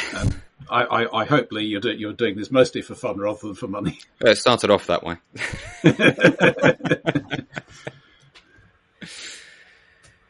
The dangers of turning a hobby into yeah. I mean, you can have a whole rant on the nature of work and so on. So take that as read. But something like this, I think, if it stops being fun, that one should be able to say, well, I'm not doing this to get a promotion or something else. I'm doing this for my own satisfaction. If I'm not getting my own satisfaction out of it, then it ain't working. What's the point? Yeah, absolutely. Yeah. But I mean, I think you raised another important point there related to that, Vicky. We hear so much about how the lockdown was a boom for solo board gaming, but for a lot of people, myself included, it was really difficult. And I know in 2020, my solo board gaming just dropped off a cliff. Yeah, between April, sort of just, the first month of lockdown, and November, I didn't play a single board game. Yeah, I really had to learn to accept that was okay, because before that I was a solo gamer and was like, yes, I played solo games because actually I like playing games more than I have the social... Like playing games more than like people.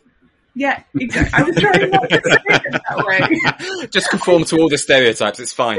Absolutely. I like people to a degree, but I only have so much social capacity for dealing with people. Mm-hmm. And I had, before the pandemic, I had a lot more capacity and wish to play games.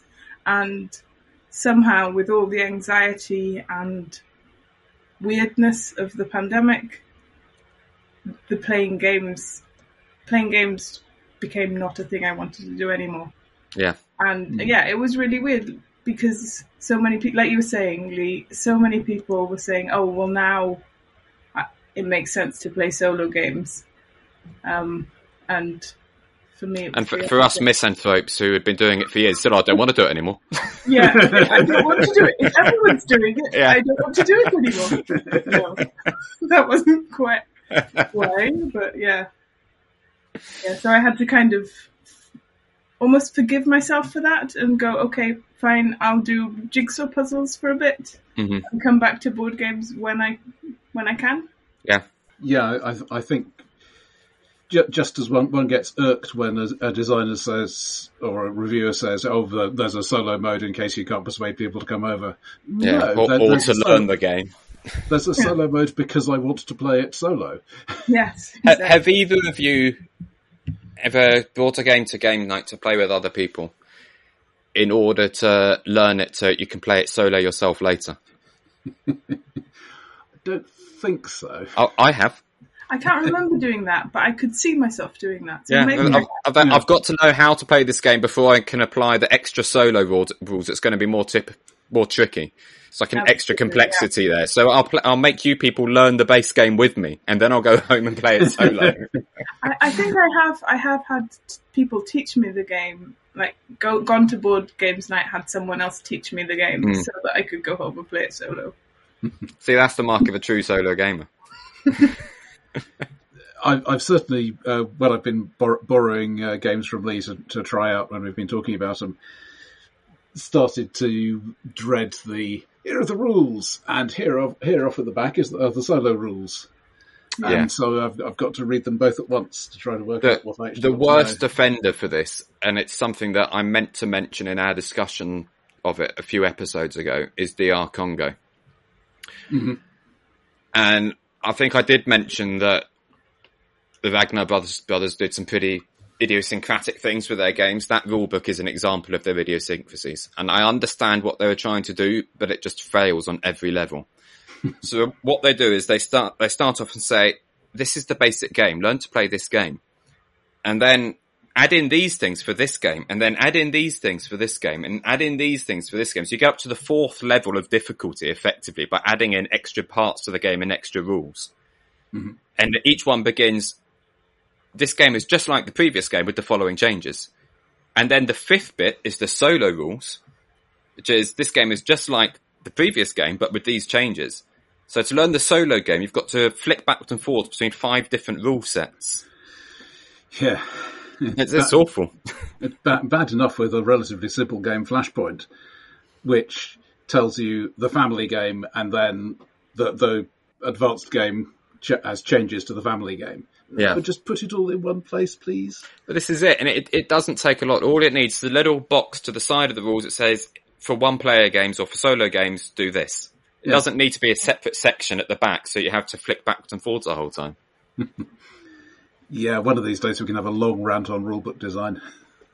Yeah, and to be fair, it is really difficult. I know I've tried writing rulebooks a different way. I've tried writing rulebooks as I would teach a game to somebody. So, the aim of the game is this. You win by doing this. And to do that, you need to do this, this, this, and this. And then people that are used to rulebooks have come along and said, this is awful. How can you do this? And I forgot in doing that a rulebook isn't just for learning a game, it's for reference as well. Yeah. So it is a challenge. But we're getting way off topic again. Yeah. Well, one of the things where I come into awards is as a sort of side effect of taking on the migration of the Shut Up and Sit Down forums. I ended up as the de facto administrator of the Pearple's Choice Awards. This is voting by forum members on favourite games of the year. Categories are fairly loose, but this is always, it has a game of the year, but it also has had from the start an explicit game published before this year that I only found out about this year award. Right, okay. And are there shortlists published for the awards, or is it just there's an award and that's that? Well, it's varied a little. What I did was borrow the Hugo Award system, so there's a nomination process, and you can nominate up to, I think, about 5 things in each category, something like that, and then that gets processed to produce a shortlist. Right. And then for the final voting, you vote for stuff on that list with a preference order. Okay. It's not an award that I'm familiar with, I must admit, but I mean, how do you feel about it? How do you feel it fits in, reflects anything? Well, it helps, I think, that this is a self-selected community. This is not only people who are, to some extent, fans of Shut Up and Sit Down, but people who want to participate on the forum. And obviously, we make arrangements if somebody else who wants to not be on the forums, but still get involved because they're a fan of the show, fine. We can sort that out. But it's mostly the forum regulars who end up voting. And I don't think we have a groupthink. Right. But there is definitely a trend in, well, for example, we're probably not going to go for the extremely light games as our game of the year. No, I'm imagining it's probably more sort of medium weight, very highly interactive games with maybe a bit of silliness in there. Medium to heavy. Silliness, I don't think was particularly a factor. I should probably pull up last year's awards to see what we actually said. Okay, so looking at best game of 2019 to 2020, we came out with Pax Pamir 2nd Edition on top.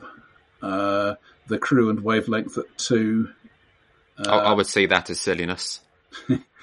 Unmatched Battle Legends, Forgotten Waters, and Wingspan tying with no award as the yes we liked this enough to shortlist it, but not quite. Okay, yeah. So medium. I don't know about. I've never played Wingspan. Is that highly interactive? I think the others are. Not very. No. We will probably have talked about it with the other thing that we're going to talk about in a segment that we will record after this, but put in the show before it. Yeah. So that's the way time works. But one of the strangenesses was it the Golden Geek Awards in 2019 where Wingspan basically won every category, everything it was eligible for. Yeah. And it's not a terrible game, but it was probably not the best game of the year in every category. So, are there any awards that you do pay attention to? Spiel des Jahres. I'll at least take a look at, if only because they often list games that I've simply never heard of. Right. And there are lots of games I cannot keep track with every game released. but a bunch of people think this is worth a look. Mm-hmm. Is at least worth a look. See, for me, I'll look at Spiel des Jahres. I don't think... Sometimes I'm surprised by some of the nominations, but I don't think there's ever anything I haven't heard of on there. But the one that I do always look out for, that's less well publicised, is the Portuguese Diogo dos Anjos. Yeah. Which I think is more like what the people that complain about Spiel des Jahres every year. Diogo dos Anjos is what they want Spiel des Jahres to be. Oh, in what way? They're slightly heavier games. Oh, okay. Yeah, because there's the Kennerspiel des Jahres, which is which is sort of in between. Yeah. So I think the Spiel des Jahres is sort of family weight. Kennerspiel, I understand there's some kind of confusion as to how Kenner should be translated. But it's sort of that next step is probably the best way to look at it. It's not a family weight, but it's not that much beyond it. It's not a super complex game. Which is where I spend a lot of my gaming time. Yeah, and there's absolutely nothing wrong with that. There's a lot of good games in that sort of area. But the Diogo dos Anjos is where you'll see things like the Lacerda games being nominated, the Rosenbergs, Barrage, I think, won it a couple of years ago. So it's the heavier Euro games. Are there any awards that you just turn your nose up at? In the board gaming side, there are probably lots of them that I've simply never heard of. For me, it's the UKGE Awards. Did you know they have a Game of the Year? No, I didn't know that. Like Roger said, it's more a case for they me have not having they heard have of it. loads of categories, but you have to nominate your game before. You have to be exhibiting at the convention. You have to nominate your game beforehand into their categories, which are a bit arbitrary. And does it really fit into that category or doesn't it? And then the votes. If you attend and you get a program, you're eligible to vote, and you've got the voting forms. But what kind of person actually goes round and goes to all the games? So, right, this game's eligible to a vote. I'm going to go to that stand and play it, and goes around all the different games to try it. They're not going to. Yeah.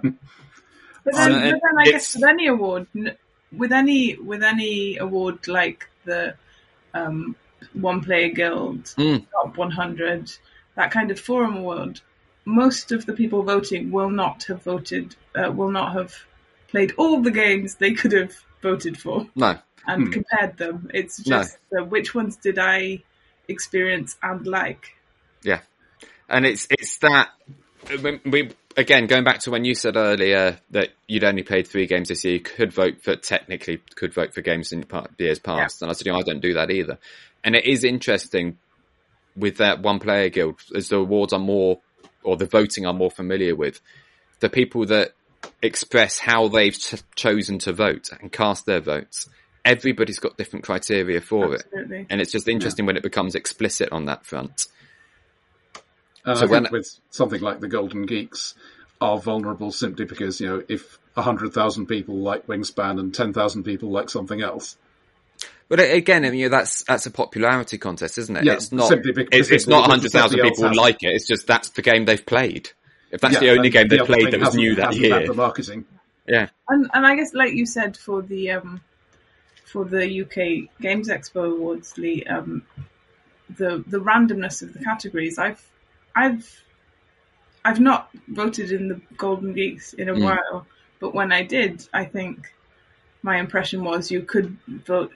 My impression was that games were nominated in categories that didn't really apply to them. Yeah. Or, maybe that was my subjective view of it, but if enough people nominated a game for that category, it got into that category. Yeah. Like you say, if Wingspan was popular enough, and I don't dislike Wingspan, but if it was popular enough, then yeah. And I think Scythe did the same, and I love Scythe. It's one of my top games.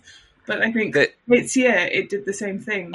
I was aware this year Maze Howl was shortlisted for some of the most anticipated game things on Board Game Geek, but it didn't make the cut for solo game, which I found really weird because that's what it was.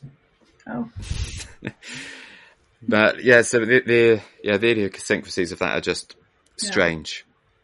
And I think, the Board Game Geek ones, I've never cast votes for anything because I always look at the shortlist and go, well, I've only played one of those games or two of those games, therefore my opinion doesn't matter. But a lot of people don't look at it like that. Yeah, I have to admit I'm not as rigorous as that either. I'll look at it, and if I've only played one but I like that one enough, I will still vote for it. So, yeah, we're back to where we started, I think, really, aren't we? The context behind these votes, and again, the individual top 20 lists that happen around the One Player Guild top 100, where you can see it's one person's taste, and hopefully they've gone through and said, I really like this because, and they give reasons for each game, and that makes for an interesting list, and finding out the taste of that person and where they're coming from. Yeah, well, I think you have to. Not everybody's going to be able to lay it out as, you know, I really hate worker placement because a worker bashed my granny or something. It's all coming out now, Roger. But once you know their biases, you can say, okay, well, you know, I don't care one way or the other about worker placement. You liked the rest of this game apart from that aspect, therefore it might be one I enjoy. That kind of thing. Yeah, exactly. Yeah, and then you've got the people that say, oh, you like deck builders, why haven't you tried Mage Knight? Oh, no. Because it's not just a deck builder. There are other things going on in that game. I love deck builders, but no to Mage Knight. Vicky, why don't you love Mage Knight? I guess partly I'm too lazy to get good at it, and I did not enjoy how bad at it I was from having done like the rule book and the videos. Can't remember whose videos they are. Is it Vicky Royal. That's the ones, yeah. So it was just a painful slog. And I say that as someone who loves leaving Earth, because it's a different kind of slog, and I like the maths and spreadsheet aspect of leaving Earth. Yeah, you're really selling it to me now. So, space and maths. Hooray! Yeah, it's fantastic, but only for the kind of people who like specifically that kind of thing. I think it would be fair to say that the good side and the bad side are the same thing. If you want to be able to plan your own missions and design your own spacecraft rather than just use something that somebody else has pre-built into the game, great, you can do that. But you have to do the design part to do that. Yeah. Not that we're wandering off topic again or anything. Sorry. No. It's in this podcast worked fine before you came on, Vicky. We never went off topic. Yeah, I had heard that in the bit that I listened to. I'm just looking through these awards.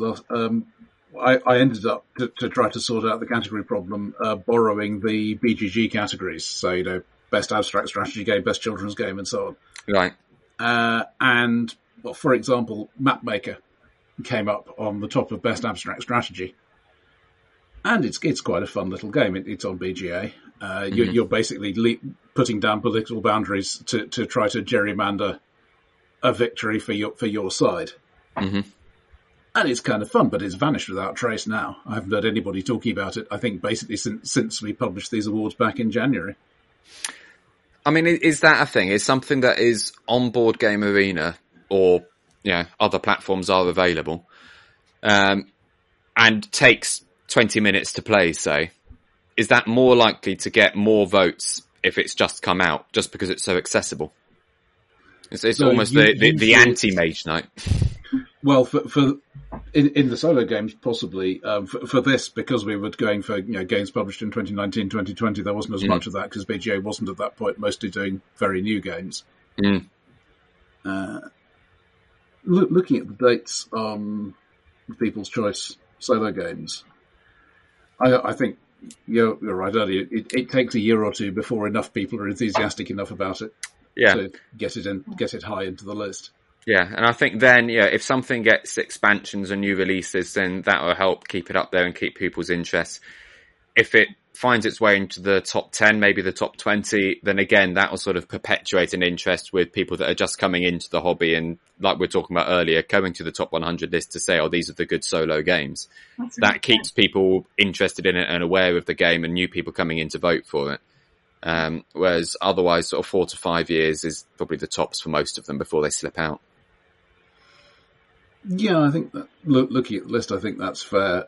It'll be interesting to see how things like Feast for Odin, Seventh Continent, that haven't had a lot of updating since last year, do this time round. Yeah, I mean, Feast for Odin is one that has had an expansion since it came out. Is getting another expansion, probably next year, I think now.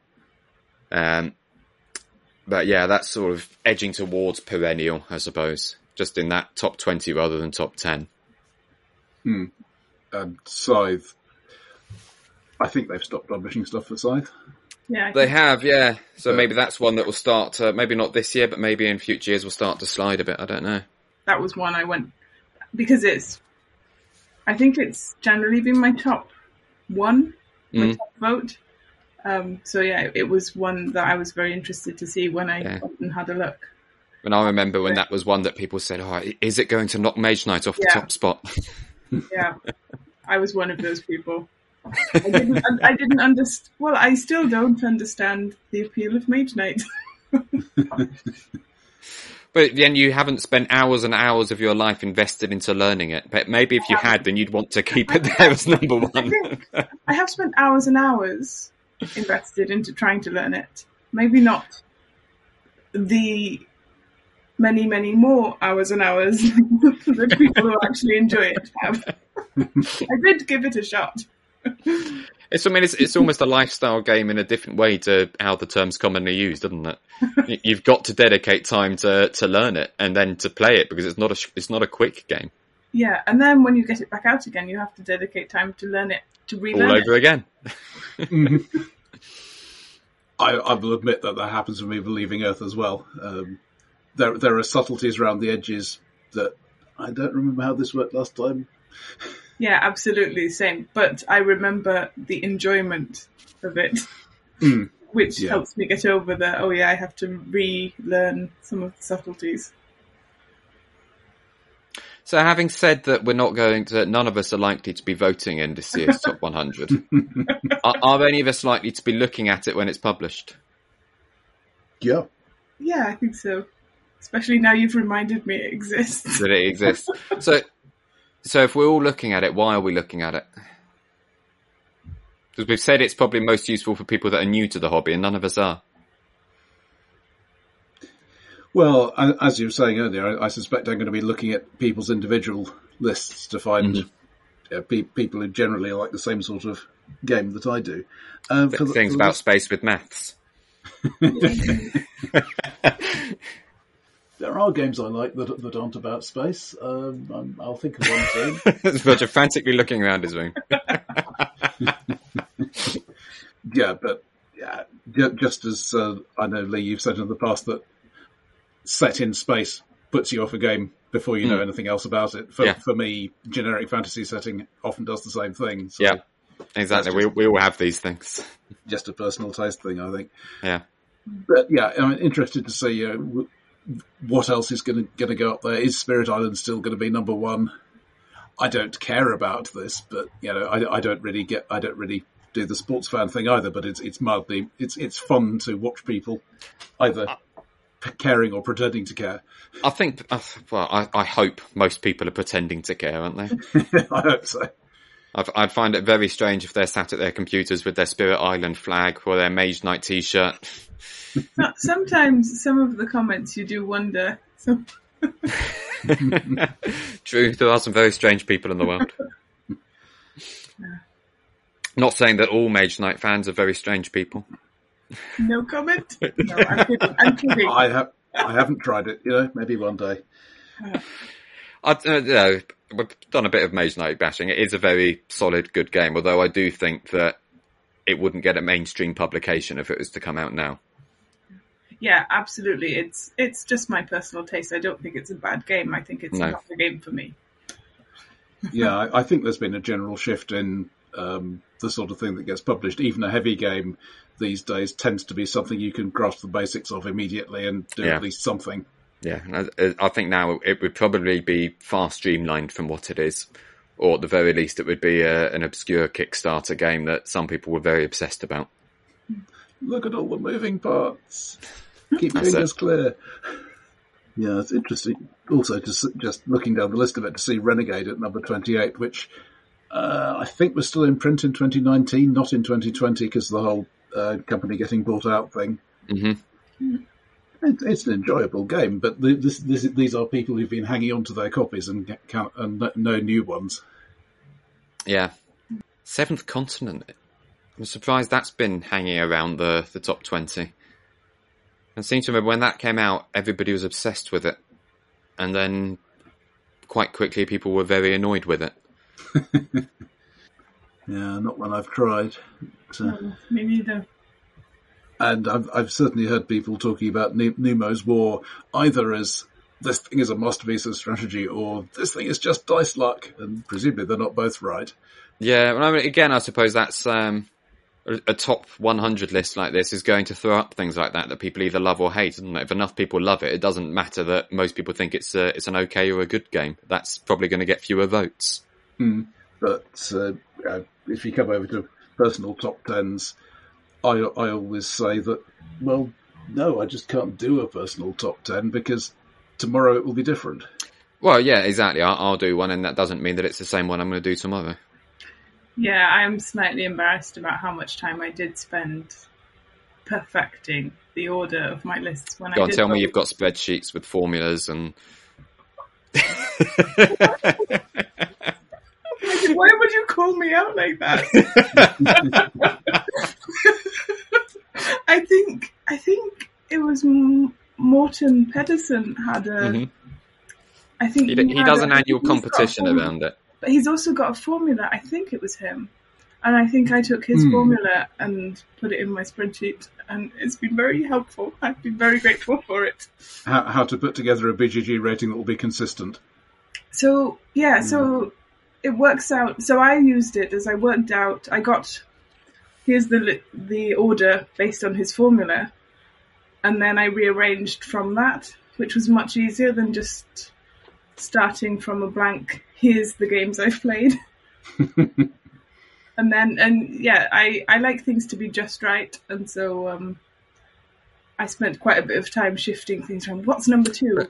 Is it number 2 or number 3? Can things be just No, right? they I mean, it's exactly, all subjective. They can't be. And I mean, certainly that's my feeling. If I'm comparing a game, like we both said, we would only vote for games we played this year. Yeah. But if I played a game yesterday and something else I really love, but I played it in January, can I really compare them?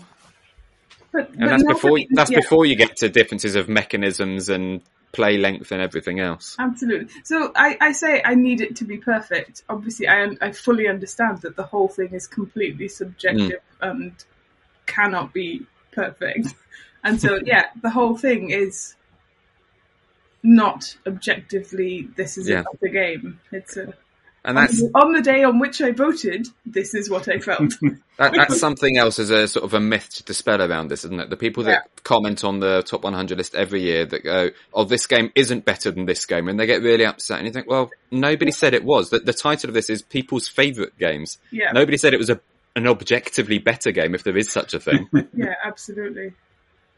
Mind you, you get that with all sorts of things. I remember reading camera forums where one of the standard problems was people would come into the forum for a particular camera and say, I just bought this, essentially reassure me that I made the right decision.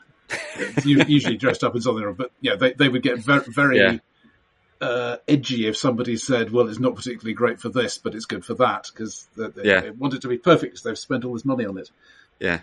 That's the one that always gets me, is when people come, this is nothing but a popularity contest.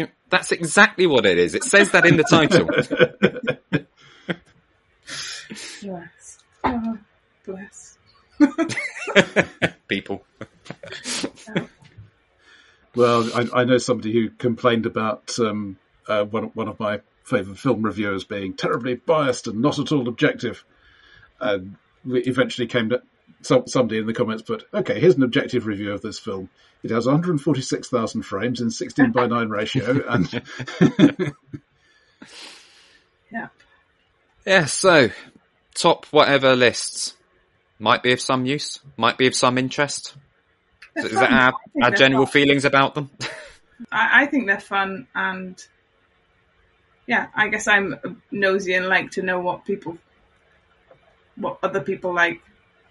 But yeah, And mainly just get upset at people liking Mage Knight. no, I don't get upset at people liking Mage Knight. People are very welcome to like Mage Knight, but people are not allowed to expect me to like it. I mean, they can't help it. They're wrong. Yeah, much more useful with context, I think. Yeah. Yeah, if I've already worked out your correlation with other games that I already have opinions on, then I can make much more sense of your opinions of these other games. That makes sense. That's good, because it didn't come out making sense at all. I think Vicky was just being polite, Roger. I thought it made sense. Maybe I drifted off and heard Something completely different that made sense to you. Now I'm confused. As usual. Yeah, so if you are interested in People's Choice Top 100 and the One Player Guild, votes are happening now. The aggregate list, I imagine, is already in existence if you want to look at people's own top 20 lists as they publish them. The final list's normally published these days, end of November, beginning of December. I think it said that voting ends on the 31st of October and the final list is supposed to come out in the next week or two or so. But I may be mistaken about that. Yeah, maybe November's right. I think that was one reason for moving it earlier, wasn't it? So people had time to buy Christmas presents or something. That seems sensible. And I did listen.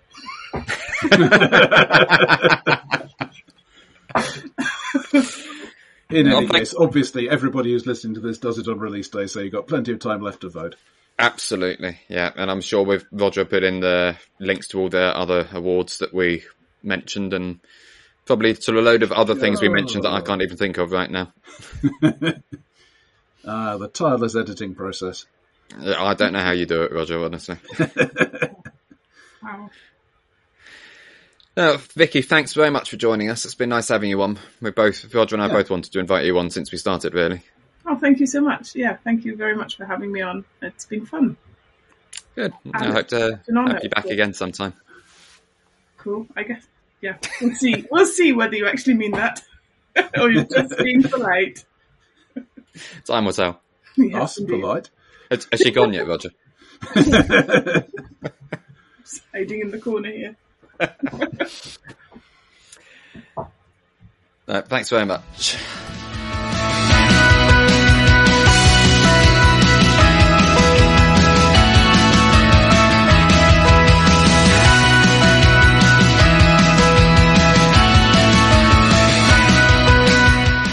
Okay, well, thanks very much for joining us yet again.